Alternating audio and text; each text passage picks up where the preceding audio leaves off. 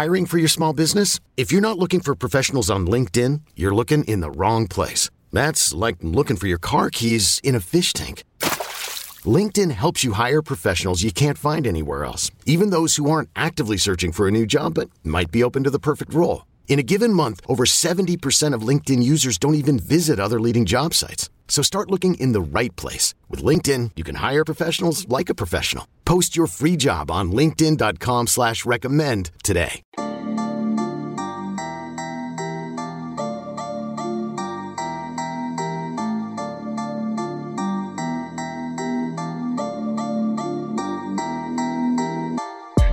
Welcome into the Illini Inquirer podcast. Derek Piper here in Piscataway at the rack still. As I'm sitting here, just left the building. He was still out here with some teammates and family members and still putting the ball in the basket, still making buckets here on this court as Rutgers. I know ultimately it was only an 11-point loss for Illinois, but they dominated the Illini on this court and really owned them for the first 33, 35 minutes of that game. Illinois takes a loss. They are now 11-4 in the Big Ten standings. I know Purdue is playing as we speak, leading Northwestern, so could have a half-game lead by the end of the night on the Illini. Wisconsin gets it done against Indiana, so they're 11-4. So an opportunity squandered for Illinois to continue to hold serve at the top of the league. And really, it wasn't just the fact that Illinois lost. I picked Illinois to lose. I got crushed for it on the message boards. I didn't see it like this. Most downvotes in my history of time at Illini Inquirer. But I think the way in which they lost is something that is not going to sit right with Brad Underwood, is not going to sit right with fans. And we'll get into that, Joey, as we begin this. 70-59, it was closer, or it wasn't as close as the score ultimately said. That was Rutgers wanting it more than Illinois, which is hard to say because we're not in those huddles. We're not playing in the games, but there was a tone set very early on by this team, by the fans in the stands, that they played like they wanted this game more than anything they wanted in their lives. Illinois did not respond well to how hard Rutgers was playing, and then did not just show outwardly that they cared as much about winning this game either. When you look at the glass, when you look at just the effort in a variety of ways. What did you make of the version of the Illini that we saw tonight? Well, first off, I think you cut out when you said someone was still on the floor. I'm assuming it's all 5 of Rutgers starters just still getting buckets until they're done doing that. Dang, it was Paul Mulcahy. Illini fans will, of course, like to know that. But, yeah, still making buckets, still dribble moves into the lane and fancy fadeaways from 12 feet or whatever. That dude's turned into a nice player. Like, we can talk about that. I think there is something that it's easy to get caught up in Illinois here, but Rutgers has done something impressive. This wasn't all just Illinois laying an egg, but we'll get into that. We'll focus on Illinois first and foremost. For them not to bring it tonight, and once they got punched multiple times in the mouth by Rutgers and still not have that response, what did you make of that?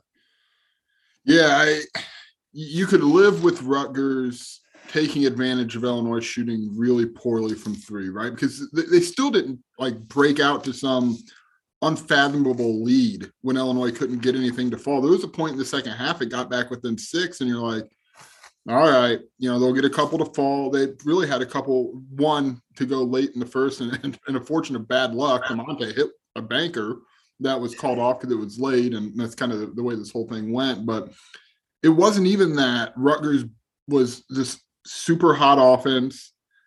They gave Illinois every chance for really the first 25, 26, 27 minutes to eradicate all the bad play that they had.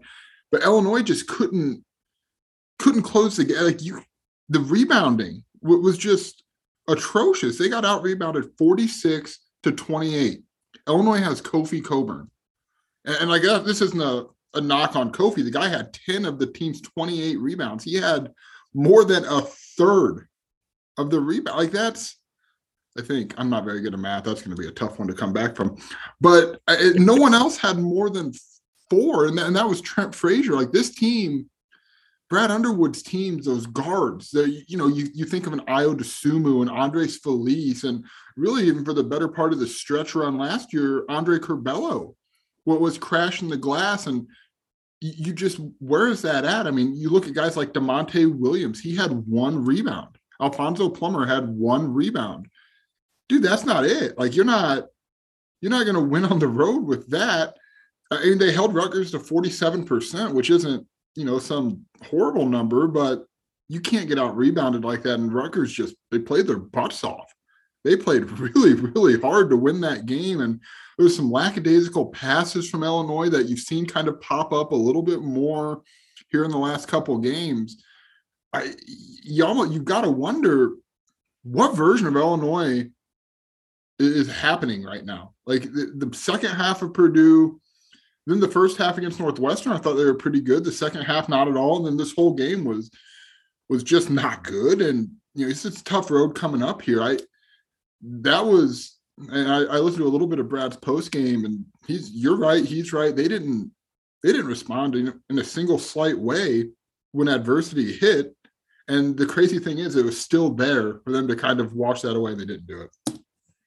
Yeah, I think this would have been one thing if you're playing at Northwestern and maybe you don't expect the Wildcats to give you a run. I mean, you're talking about a Rutgers team that had just beaten Michigan State, Ohio State, won at Wisconsin. They've beaten everyone that you're in contention with at the top of the Big Ten, and even in that next tier, they've either beaten here or they went to Madison and beat Wisconsin. So that should have been the full alert of, hey, this team's going to bring it tonight.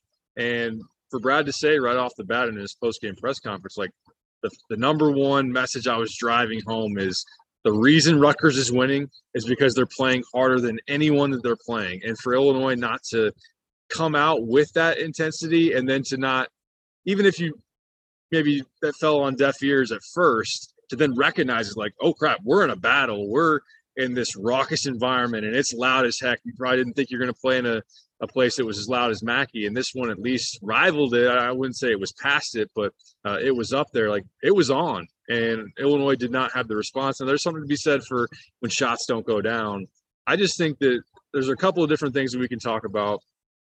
Illinois' lack of confidence shooting wise, they're in a rut. Like, outside of Alfonso Plummer having a couple of heaters in just one half, like the first half of Purdue, the first half of Northwestern, the shot making around Kofi Coburn has been very concerning and very lackluster. Like, coming into this game over the last 6 contests, Grandison, DeMonte, and Trent were collectively shooting 26% from 3, and they go, what was it? Was it 1 for 12, 2 for 12 tonight combined? Trent hit 3. He hit 3. He did hit 3. And Jacob Grandison hit 1. Plummer was 0. Williams was 0. Curbelo was 0. Goody was 0. Yeah, and so just to not have that, and at one point they were what, 1 for 13, 1 for 14 from 3 at halftime. Trent had 1 from the corner, and that's the point like you were making. Rutgers was, for as well as they were playing, I'm sitting there watching Mulcahy do his thing and Harper hit shots and Amori play really, really well. When Trent hits that 3 from the corner, you're down 9 at halftime. You're like, okay, fine. Let's regroup. Let's come out. Let's figure this thing out. And they did not take advantage of that and just let it slip away. And just time after time, effort plays were not being made. And I know it was a conversation on Twitter throughout the game. It's like, well, the rebounding numbers are skewed because Illinois is missing all their shots. Rutgers is making them. So then Rutgers is grabbing the rebounds off of Illinois' misses. Rutgers shot like 48% from the field, which is a pretty good percentage, and then got like 50% of their misses back. That's just incredible. Like that cannot happen. And there were just a number of putbacks and just tip outs that then led to a shot, and Plummer wasn't boxing anybody out or rebounding at all. And this team, and you wrote it in the quick hits, and correct me if I'm wrong, you had the stat. They've been out rebounding 7 of the last 9. I think that was it. Yeah. That's not the recipe, dude. It's hard that's hard to fathom. That is hard to fathom. Yeah, I'll tell you, Derek, and really even Jake hit a 3 to start the second half. They get within 6, and at that point you're like, all right, this team's still really good. We think that. And man, I don't know, Derek. This is I had a complete line of thinking, and I lost it on the way. But, to the rebounding point, Illinois had 8 offensive rebounds. They were the 18th best offensive rebounding team in the country entering this game. Like, you would Probably like to see them get a couple of more of those early, but I don't know what happened after Grandison hits a three. Kofi gets hits one of his 2 free throws. He struggled from the line tonight. It's still a 7-point game. Again, not a nightmare. 12-0 run ended it. It ended it. Ben Bosmans-Verdonk missed a couple free throws. They couldn't stem the tide. And it's weird that we say they couldn't stem the tide because we've generally seen teams go on runs, but Illinois doesn't really make it easy for them. They make it easy in the sense that they don't score the ball. Like these scoring droughts that they go on, they're going to get them, and that's going to come back. Like you can't do that to get to where they want to be. And tonight, the defense really didn't. Cliff Amore had 6 straight points in this 12-0 run. He looked like the best center on the floor at times, and Kofi Coburn's on the floor, and he still had 20 and 10. Like he's a 4-star player, right? He had a great night, right? I mean, I think he gets a little block happy, but for the most part, offensively, it was the only thing that worked. But I can't get over these stretches, Derek. I know you wrote about it, you talked about it a lot coming into this game. These scoring droughts, and when you're a team that is built around this pick your poison, how many times did we hear that from December through January? Pick your poison. Do you want to get Kofi? Do you want to get the 3-point shooters?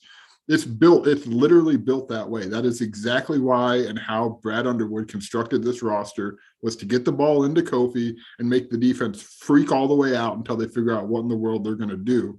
You're not hitting shots. There's no freaking out on the defense. You just send everybody you've got on your team down to number 21 in the post and tell them good luck. And that's where these droughts come in. And you've got to have somebody step up and hit those shots, or it's going to be a long 5 games. And that Big Ten championship that you thought, I mean, last night, Derek, Wisconsin almost lost.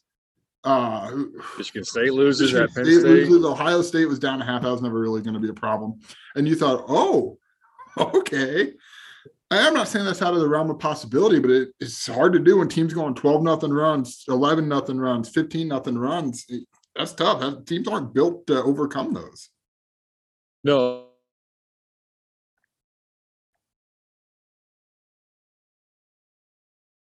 Oh, no. And 10, like there were times when by losing with. Yeah, start over on that thought. This is going to be the bomb shelter that is the rack. Yeah. Yeah, I think that the choice is obvious right now for defenses when you're trying to guard Illinois is you got to send the extra action to Kofi, because you look at the shooting is not providing the floor spacing. And Rutgers, while Kofi got his with 20 and 10, like they did a pretty good job of making things tough. And Amore was able to wall up, and they brought Harper over sometimes, or Mulcahy over sometimes. And Illinois, as they passed out, and Rutgers, to their credit, did a good job of rotating on the perimeter. It wasn't just like, okay, here's where the help comes from, so we throw to hit the guy that he was guarding and he's wide open. No, they're switching and rotating that thing, so all of a sudden it's not just that easy. And Illinois, when they're in those situations of just stand around Kofi and wait for the ball to come out, and when that isn't working, whether to get to an open shooter or the open shooter isn't making the shot, you got to do something different. And I know that the fact of Curbelo not being quite there yet in terms of being trustworthy and running like pick and roll, because I think there are moments where like the offense is different when he's in the game, because it's the Curbelo offense when he's in the game. He's doing some things on his own, and there's pick and roll that is brilliant. Like he threw one pass on a lob to Omar Payne, that Omar Payne was the only guy that was going to touch it, and he slams it for 2. But then there are other plays where Curbelo has a bunch of turnovers or takes out off-balance shots, and that's kind of frustrating for Illinois right now, because outside of him, we only see it in spurts of maybe 1 or 2 drives for Trent Frazier or 1 drive for Alfonso Plummer. Outside of that, you got a very limited perimeter of being able to get the ball to the paint when the threes aren't falling. So all of a sudden, if you're pretty three-point reliant around Kofi, those teams kind of have these peaks and valleys, and it's about being hot at the right time, which kind of, I mean, that's college basketball. But I think you'd like to have something to pivot to or something to be a little bit more consistent with. And I don't know. I think that you'd hope that it levels out here, and this shooting will then, as you get closer to March or down the stretch run, starts to come back around for you. But I am a little concerned just kind of the way Illinois has responded to it, because there's looks that DeMonte is passing up. Like, he has space to shoot, and he doesn't want to shoot it. Or Grandison, even Grandison made that from the top of the key the start of the second half, he had another wide open look, and he's like, no, I'll pass it to the corner to Plummer. And so their confidence, overall, they were rattled tonight. But just in general, you've seen this kind of sprout up here in recent games of confidence lacking, and just, I mean, Rutgers came in with all the confidence in the world, in Illinois, in terms of their shot making, it's not there, and that certainly hurt. I know people looked at this matchup and said, Rutgers can't touch Kofi. Like, Kofi's going to have his game, and that's really the difference. Well, Kofi had his game, and you didn't do anything else around him, and that is concerning. Yeah, the pick and roll is interesting because I know Io gets all the credit in the world for everything he does, and he should, and everything he did at Illinois. But when things were bad, like, yeah, he could bail you out with the mid-range. He could bail you out with the three. He could get to the rim. But him and Kofi in that pick and roll, that really got things going a lot. And there isn't that right now. And Andre Curbelo just hasn't been the Andre Curbelo we thought we'd see. I mean, the Purdue game, that first Purdue game looks like the outlier, to be honest. And you feel for the kid. That's not trying to say, mail everything in on Curbelo. That's not fair. It's been a really tough go of it. But the reality is he plays out of control at times, and it extends some of those prolonged stretches, Derek. And we got to get to it because every game he makes us get to it. RJ Melendez, I said this after Purdue, it took me a little bit to really think, like, okay, but he's making an argument for more minutes. I mean, he was obviously really good against Northwestern.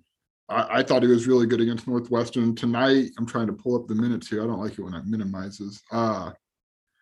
He had 11 minutes tonight, and a lot of those came in the second half because he got taken advantage of in the first half by Ron Harper, who is a large-bodied wing. RJ Melendez is not right now. And 2 straight possessions, bam, bam, Melendez is on the bench. But when he's out there, things seem to happen a little bit.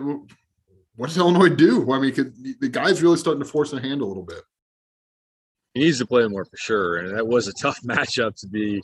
We talked about it and joked about it, him guarding Ivy for a couple possessions at Purdue. Oh, by the way, let's follow it up, go to the rack, and have to check Ron Harper Jr., who Illinois prior to this year has had DeMonte Williams and Jacob Grandison, who can't do anything with him. So for Harper, of course, to attack him back-to-back possessions and school him and get to the basket, that was certainly a reaction by Brad then. I think the matchups were a little bit tough because they wanted DeMonte on Mulcahy because of how much he's driving and how much he's playing in the pick and roll.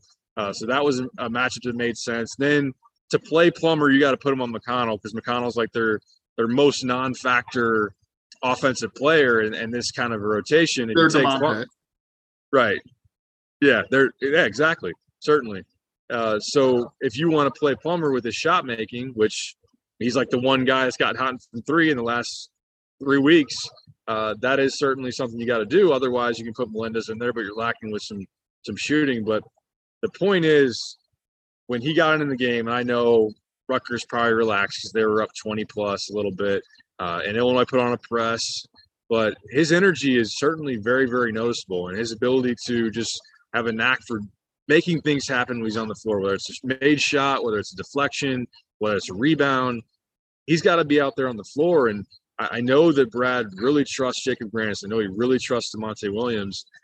I think that you're seeing more and more the indicators of you got to find a way to put that guy out there. And I know that it will be matchup based. It will be, can I trust RJ to guard this certain guy? Because similar to wherever we see Plummer out there, the opposing coach might say, we're going after him. So that's where I think that fans need to realize and understand that you can't just watch the end of the game and say, look at what RJ did. You got to remember, okay, he had a matchup with Ron Harper. He had a very tough one that he couldn't do anything with. So that is part of the conversation, but he continues to stack it. He continues to produce. And for a team that lacked heart tonight, for him to show that down the stretch, I think in hindsight, you probably would have liked to see him get a different matchup or get maybe another go earlier on in that game before it was completely out of hand. Yeah, they tried musical chairs on Ron Harper in the first half. I mean, you saw Brad throw Coleman out there. You saw him throw RJ out there. I want to say there's something, maybe DeMonte checked him on a couple plays. I mean, he's a problem, and I don't know. Maybe it's too quick of a pull in the first half. It's easy to say now, but maybe if they don't, then maybe we're talking about Ron Harper going off and he's the star of the game and it's not Cliff Amoria. It's hard to say, but I do wonder, someone posed this to me, could RJ and DeMonte kind of be a package deal in some matchups on the floor, just given what DeMonte can do on opposing fours? That would seem to maybe alleviate a little bit of the defensive responsibilities for RJ. Yeah, I think that's a fair question. I wondered that as well, because I'll be honest, when I looked at this team in this game, I didn't know that Grandison would be the best matchup, because I thought that if in your starting lineup, you're probably going to want to put DeMonte on Harper, in my opinion, because of the physicality. And I know that Harper did try to go at Jake some. But then all of a sudden you got Mulcahy, who's going to play a lot off the bounce, and he's quicker and able to get in the lane. So I thought that, are you going to maybe put RJ on Mulcahy? Could you maybe went that route? I know you put RJ on Ivy and some of those pick and rolls. And again, I think you got away with that, although I think that it probably suits RJ better, just being a really slender but mobile, long type of defender at this point in time, to maybe try to stay in front of Mulcahy instead of try to, hold your ground when 6'6", big-bodied Ron Harper Jr. is just going to pound you into the paint. So that's something I think they're going to have to look at. And look, Michigan State's coming up. They got Malik Hall. They got Joey Hauser. I know that DeMonte checked Joey Hauser quite a bit in the last matchup. So maybe it's Melendez on Gabe Brown for some stretches. And I know that we'll completely break down maybe further what the stretch looks like. But I just think that until Grandison shows that he's making shots again at a consistent enough rate, because look, he's not a plus defender. I don't even know if he's an average defender, and he's not rebounding at his capabilities. I think that's a conversation.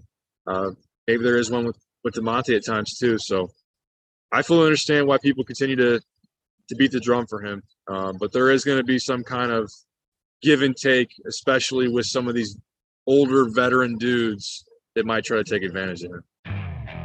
Okay, picture this. It's Friday afternoon when a thought hits you. I can spend another weekend doing the same old whatever, or I can hop into my all-new Hyundai Santa Fe and hit the road. With available H-Track all-wheel drive and 3-row seating, my whole family can head deep into the wild. Conquer the weekend in the all-new Hyundai Santa Fe.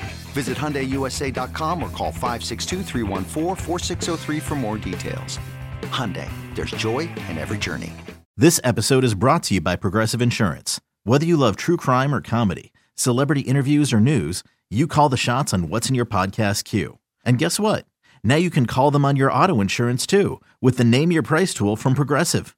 It works just the way it sounds. You tell Progressive how much you want to pay for car insurance, and they'll show you coverage options that fit your budget. Get your quote today at Progressive.com to join the over 28 million drivers who trust Progressive.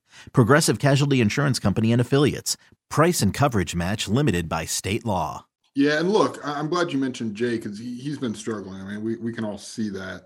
But I think Illinois still needs Jacob Grandison to get to where they want to go. Now, that doesn't mean he should be getting twice the minutes of RJ Melendez right now.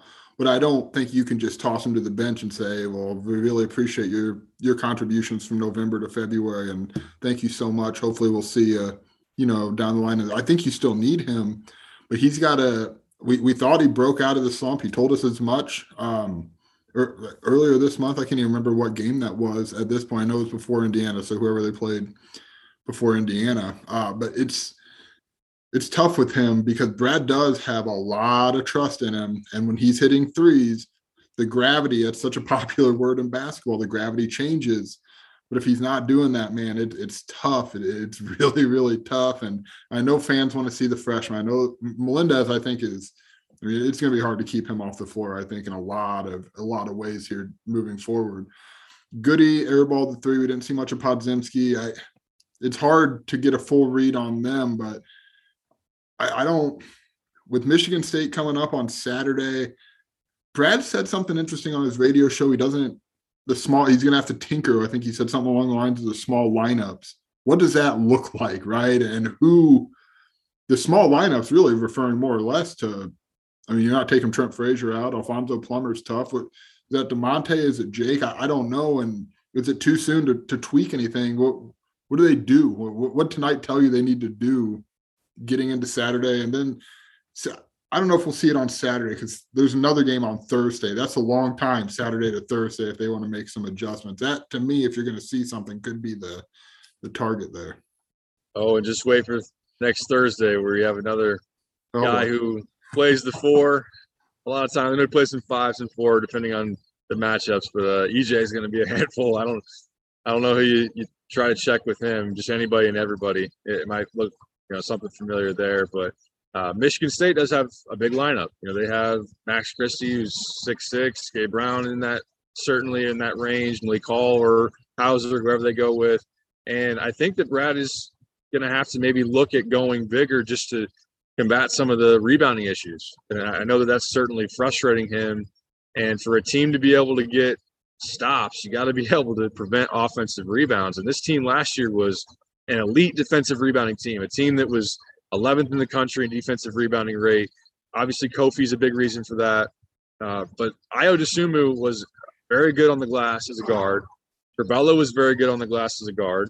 The problem with Curbelo is, that dude's, taking a bouncy ball in a cubicle and just throwing it as hard as you can. That's where he's at right now, just all over the place, super unpredictable. And I similar to what you said, you feel for him because this has got to be the hardest time imaginable to be trying to catch your footing and figure things out. But he's going to have to be, an active rebounder as well. But I think it's one of the potential shortcomings for Illinois is because they aren't a long, sizable team on the wing or at the off-guard positions. And when you have that, it is usually good at contesting three-point shots. It's usually good at keeping teams out of the lane, rebounding, and on down the line. So maybe it means – I don't know if he'll change his starting lineup. I'd be curious to see. But I think that rolling out maybe some bigger lineups with Melendez, maybe it's Melendez and Hawkins even. I don't know. I know Coleman's going to have to earn that trust over a longer period of time. But it's an interesting thought to kind of try to figure out because they do got to have some different answers to what matchups get thrown their way because I think this was one that was problematic for sure.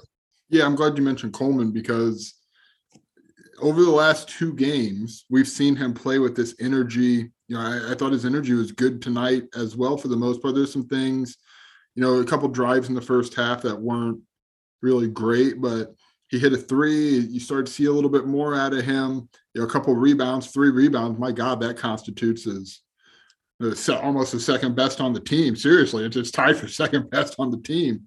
I think you're starting to see a little bit more maybe with him. I mean, 18 minutes was a significant amount for where he's been over the course of the last month. But you still haven't really seen him get all the way back to full form. But he's certainly the guy, a long, tall guy. He can shoot. A lot of the reasons people were excited about him, the coaching staff included, those didn't fundamentally change about who he is. He's an interesting piece. I thought there were some encouraging signs out of him tonight. Yeah, there were. I think that you look at the 3-point shot that he made, and it was kind of a moment of desperation, and he needed to take a shot and maybe didn't think about it and let it fly. Coleman was a pretty darn good shooter as a high school prospect. I think that's something that if he could really get back to that, of just being a guy who's capable of making one from the perimeter, that can help his offensive game. He does I know Brad praised him for the Northwestern game where he kind of had a dribble, 2-foot jump stop and a controlled move. Tonight was more on the, with his momentum, not stopping the runners, the just kind of not gathering and controlling yourself type of drives that, look, somebody's got to be able to drop the ball like that. It's either throw the ball to Kofi or someone's got to get the ball to the paint. So I guess maybe a little bit of credit for him to at least giving that effort, but those are like turnovers when he shoots those kind of shots. But yeah, I think his energy's been good. He did lose Harper in the corner at one point in the second half, even when Illinois was trying to push back. I know Brad was really upset about that. He's still going to have some moments where he's just going to be out of position and make some mistakes. But he still has potential to hopefully put it together, and it's just kind of going to be a night-to-night basis, and we'll see if Coleman can build that confidence. We'll see if Coleman can earn that trust out of Brad. I think that it is at least a positive sign that you've had a couple of games here. I'll be honest, I think that there was some warning signs of, is Coleman going to go off the deep end for the rest of the year in terms of his confidence, his role? Is RJ going to completely surpass him? Is Luke Goody going to completely surpass him? And Coleman's just going to be like checked out or whatever it is. But to see some positive signs here of late, hopefully that means for Illinois' case in terms of having that length and that four guy that he can maybe figure it out here down the stretch. Yeah, Derek, big picture. This again, let's caution this loss. One, Rutgers is no longer that East Coast little brother that you go just wallop a couple times a year. That's not what Rutgers is anymore.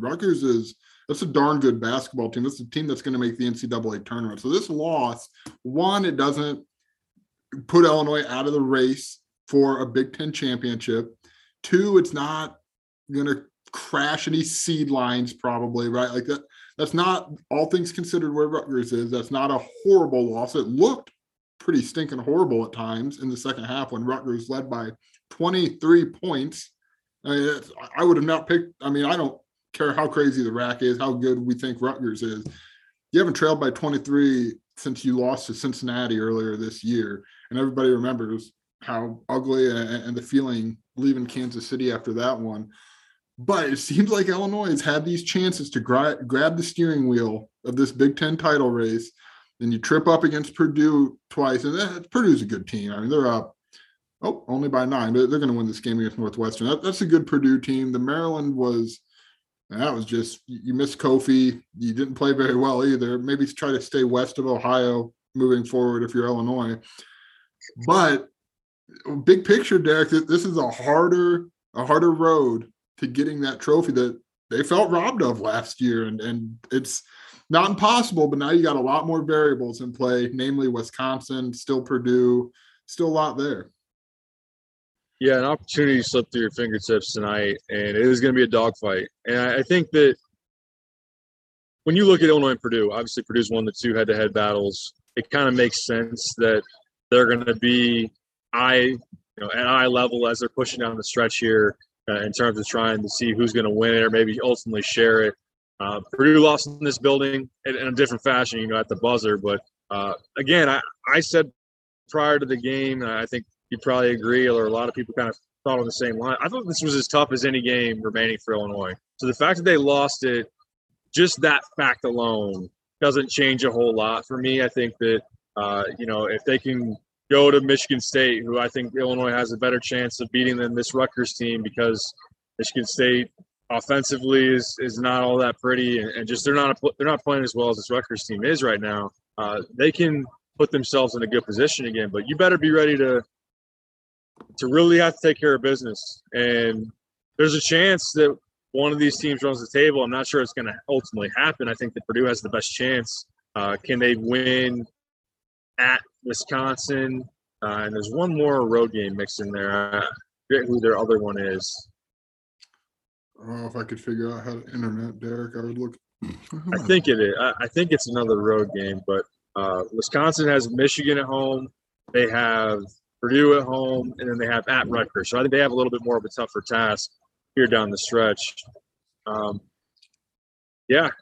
think that's the interesting part of the way you want to look at this. If you want to look at this of context of winning the Big Ten title, or from the standpoint of a seed, I think that losing tonight doesn't knock you from a 3 seed down to a 5 seed. But I think that you're still in fine position there. I think that just maybe if you take the performance at its whole in this game, and even take some of the signs of it when they've been winning despite long droughts. Wrong side of 19-2 against Northwestern. What happened in the second half at Purdue, and some of those other indicators. How trustworthy is this Illinois team right now? I guess that's when you're expecting a sustained run in the NCAA tournament. So they got to be able to figure that out. When threes aren't going to go down, what are they going to do? When teams double Kofi, what are they going to do? Can they rebound the ball well enough against when you face an athletic team, a physical team, there are some questions Brad's going to have to be able to answer. How reliable is RJ Melendez? Those are things that they got to answer kind of big picture for the ultimate, the end game of this season. But in terms of the race and seeding and everything, it's still destiny's still in their hands, but it is definitely a tighter, more stressful path. And as you wrote, probably going to come down to the very last game of playing at home against Iowa on March 6th. Yeah, you would just like to have seen them in all 4 of these Big Ten losses, which, again, not a lot of losses in the Big Ten, but you would have just liked to see them get – I felt like all those, maybe not Maryland, but definitely Purdue at home, you would have liked to see them just grab control of this and really move on. I think you've also invited Rutgers into the conversation down the stretch here. Now, they've got a tough schedule. They've got at Purdue, at Michigan, home against Wisconsin, at Indiana, home against Penn State. That's tough sledding. But look, man, they want to win this thing. We'll see what happens. Derek, I do want to ask, I heard on the Big Ten Network, they talked a lot about, and I know you talked to a couple beat writers, this was kind of like the Super Bowl in New Jersey, huh? Like it seemed like people were really looking at this like one of the bigger games of Steve Pikiell's tenure. Oh, absolutely. I was asking around if they'd done a blackout or anything like that before, and the beat writer I was talking to said, no. And this place was absolutely rocking. They knew, and in some of the conversation I was talking to Brian from NewJersey.com, and he was saying that there was a feeling around this fan base. Rutgers was 5-3 in quad 1 games coming into this game. They had a nice record in conference. See number 12 Illinois, who's going to for sure be a top 3-4 seed in the tournament. You beat them. You beat essentially all the top teams in the league in the Big Ten. This was their ticket in their minds, punching their ticket to the NCAA tournament for sure. They got tough games down the stretch. I think they can probably say for sure that by winning this game that they're going to the NCAA tournament. So they certainly felt that. There's a lot of respect too between these two programs, and I know that Rutgers isn't feeling very well about the fact that they got hammered in Champaign, they got hammered in the Big Ten tournament by Illinois last year, and they like when these teams get together because they think around same type of toughness, values, and all that, and the coaches. So this was a huge game. This place is a phenomenal environment. It's probably still underrated for as much as we still kind of the rack and all that. Like it's big time, and they got it done today. And I like some of their pieces. Like Amori is really developed, and his stretch here of late. He was coming in averaging like 15 and 8 in his last 5. He put together a great performance. McKay's been the kind of the mind-blowing one, and I know how good Harper is. I know the Baker's a good shot maker. Their depth is still a concern, but in terms of their starting 5, it's a pretty good 5 to throw out there really against anybody. They could be anybody on a given night. Yeah, I thought Baker made a couple of really big mid-range shots tonight when Illinois was starting to climb back into it. He buried a few. All right, Derek, you are in New Jersey. Werner was watching Kenwood and Thornton. No word on if Brad Underwood will make him bring Ty Rodgers with us to East Lansing on Saturday. Ty Rodgers is really good. He might be Mr. Basketball. He's going to be one of the people pretty deep into that conversation. Oh, I don't know. What's he say? Take care of yourself. Be well. Whatever. Take care of each other. Yeah, go for it. Thanks for listening. Subscribe, rate us, review us. I don't know how people in East Lansing would feel about Ty Rodgers showing up in orange and blue. That's already going to be a tough pill to swallow next year. But, yeah, that might be one thing that helps put Brad to sleep tonight is seeing his stat line against Kenwood. Sounds like he was playing well, at least in the text message that Jeremy was sending to us. So he'll have coverage from Thornton versus Kenwood. I'll be writing more about this game from Piscataway, the overall takeaway. I think I'm going to have a column and also just kind of some quotes and takeaways. We got the videos up. We got the quick hits up. You're working on player grades, and we're traveling to East Lansing. We're rolling thick, 3 deep to Michigan State, so that'll be fun. So stay tuned to IlliniInquirer.com. For Joey Wagner, I'm Derek Piper. We will talk to you next time. Have a good night.